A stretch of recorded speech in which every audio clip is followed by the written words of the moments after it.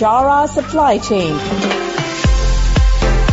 highlighting and showcasing solutions for the most complex challenges facing the industry in 21st century by our team of subject matter experts and mentors. Broadcasting every week, all year round, we will present the most up-to-date series of podcasts and webinars. Hello and welcome to another episode of Bichara Supply Chain. This is Nur Hadi House. I'm speaking now with Lourdes Kos. She is a procurement expert and principal owner at ML Kos and Associate, and she is based in the US. Thanks for joining us, Lourdes, and welcome to Bichara Supply Chain. It's my pleasure to be here. Thank you for the invitation. I'm excited to start this podcast. Awesome. So today's topic is procurement cost savings strategies. But before we get in, can you please brief a bit about yourself and your professional background? So I am a retired public procurement professional. I was a chief procurement officer for some of the largest cities and institutions, public institutions here in the U.S. Most of my career was leading transformations in the different agencies, elevating the profile of procurement and, of course, reducing cost and increasing efficiencies. Mm-hmm. Awesome. So I have learned from your professional background that you have been involved in the procurement for many years. So can you please tell us how does procurement reduce costs? So I have been in procurement for I was in government procurement for 27 years, and now I have like 3 years on my own doing consulting. And there are different ways in which procurement can help reduce cost. But most importantly, there has to be the level of awareness and intentionality to want to do that.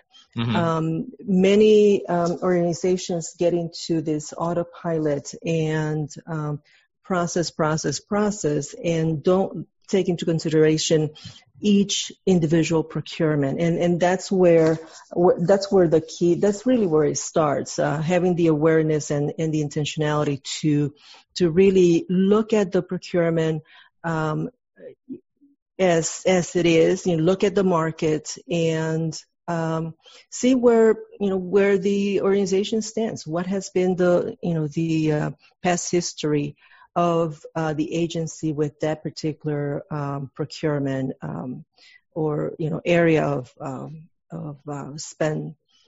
expenditure. Mm-hmm. So can you also describe what are the basic steps in the procurement cost savings?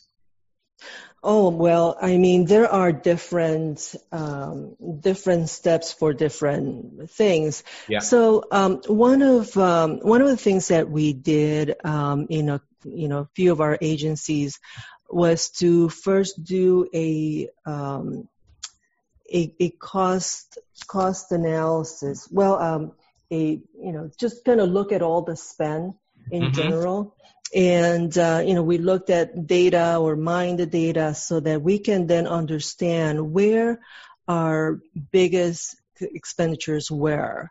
Right. And, those areas, commodities or services where we had the highest spend, that's exactly where we started. And mm-hmm. then we started looking at each individual, like, for example, technology. These IT and anything related to IT, anything related to utilities, communication. Those are areas where there's a high spend generally in an organization, and it's where you want to start looking at what constitutes that expenditure. What's your history in that particular area, and then do a lot of research the market, see what other agencies are paying, what are the components of the the cost that you're paying, how does it fluctuate, or is it tied to the market? And there's a lot of different components to that, but primarily there's first, look at the big picture. Second, identify the areas that have greater expenditures, so that then you can determine where you're going to start, because it could be daunting. It could be really daunting if you're starting from scratch. From there, it's really more of a maintenance. Now all you have to do is kind of refresh the data once you're gone through the procurement and you've identified the savings. And once you identify the savings, of course, you have to implement the program and the strategies that in monitor, so that you can actually realize the savings. Because oftentimes what happens is there's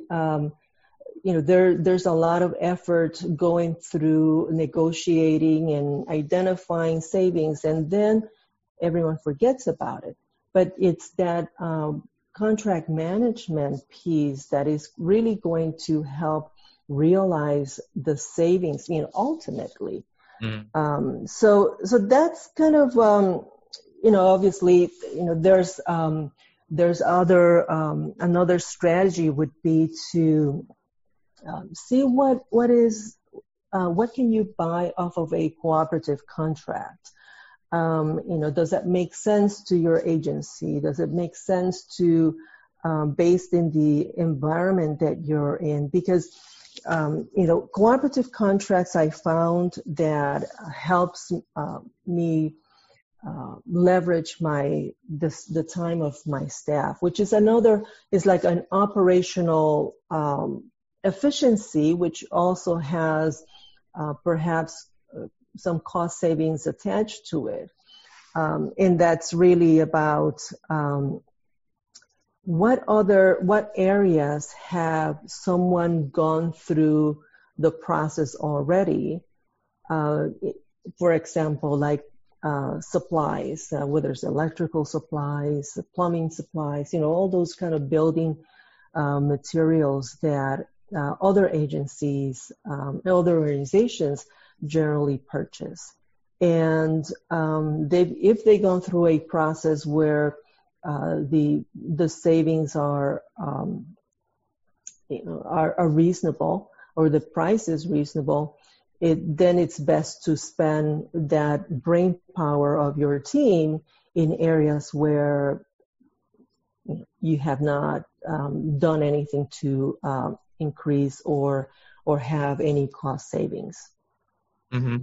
Other thing I would like to ask is how to develop the strategy and the procurement to be in line with the cost saving target. So that's an interesting question, because one of the things that we did, and I'm thinking of different examples, was first we developed really good specification. That is key. If you don't have good specifications, then everyone is like throwing darts in the dark.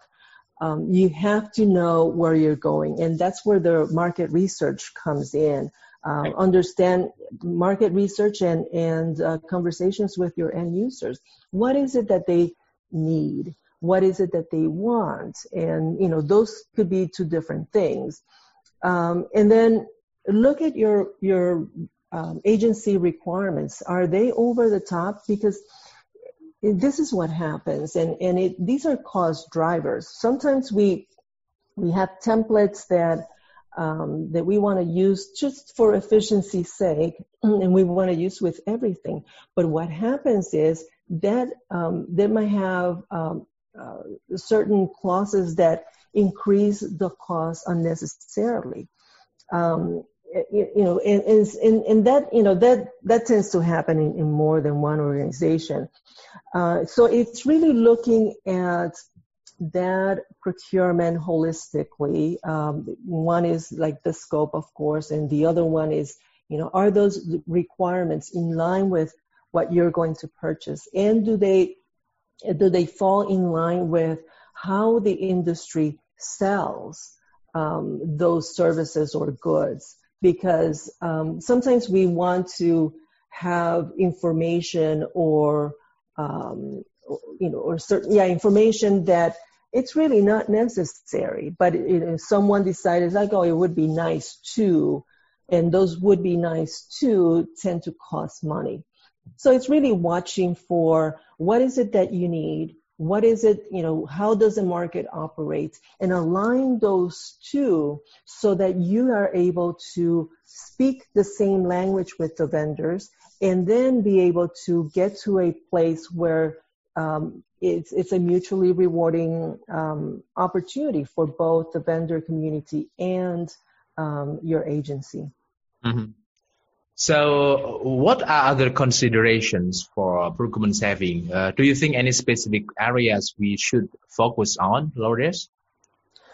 I think that we should focus, one of the big ones, it's really the requirements. Mm-hmm. What is the scope? What are the, picture yourself with, and this is what I used to tell the end users, picture yourself with the, with the product or the service. What does that look like? What is it that you need? Do you need this or that requirement? And then make sure that the evaluation process is aligned with the goals. Mm-hmm. Because that's another point where sometimes it gets missed. And then all of a sudden you end up back where you started in terms of cost, because during the evaluation, there might be other people that get involved and they bring other ideas. If you have those goals set up and you have a clear set of requirements and specification, then you can always refer back. When that's left to everyone's imagination, it can go down a spiral very quickly and not reach the objective with which that process was started. Awesome. Interesting. So before we close today's conversation, Lourdes, do you have any key takeaway or final thoughts? Yeah, I just, first of all, want to thank you for the opportunity to be in this podcast with you, and just want to encourage everyone to really look at, to strengthen the specifications, and because now being on the other side and being the recipient of some of those procurement solicitation documents, it's sometimes I wish that they were tighter, and it's just kind of generally caused by the use of generic templates. So looking at each procurement individually, it's worth everyone's while. Okay, so thanks again, Lourdes. I look forward to speaking with you at another time. See you and goodbye. My pleasure. Take care. At Bichara Supply Chain, we are committed to driving global perspective to embrace technological adaptation in improving process efficiencies. Don't forget to subscribe, like, and share Bichara Supply Chain. And stay tuned for the latest updates. To learn more, visit our website www.bicharasupplychain.com. Thank you for listening to us. We look forward to seeing you at our next episode.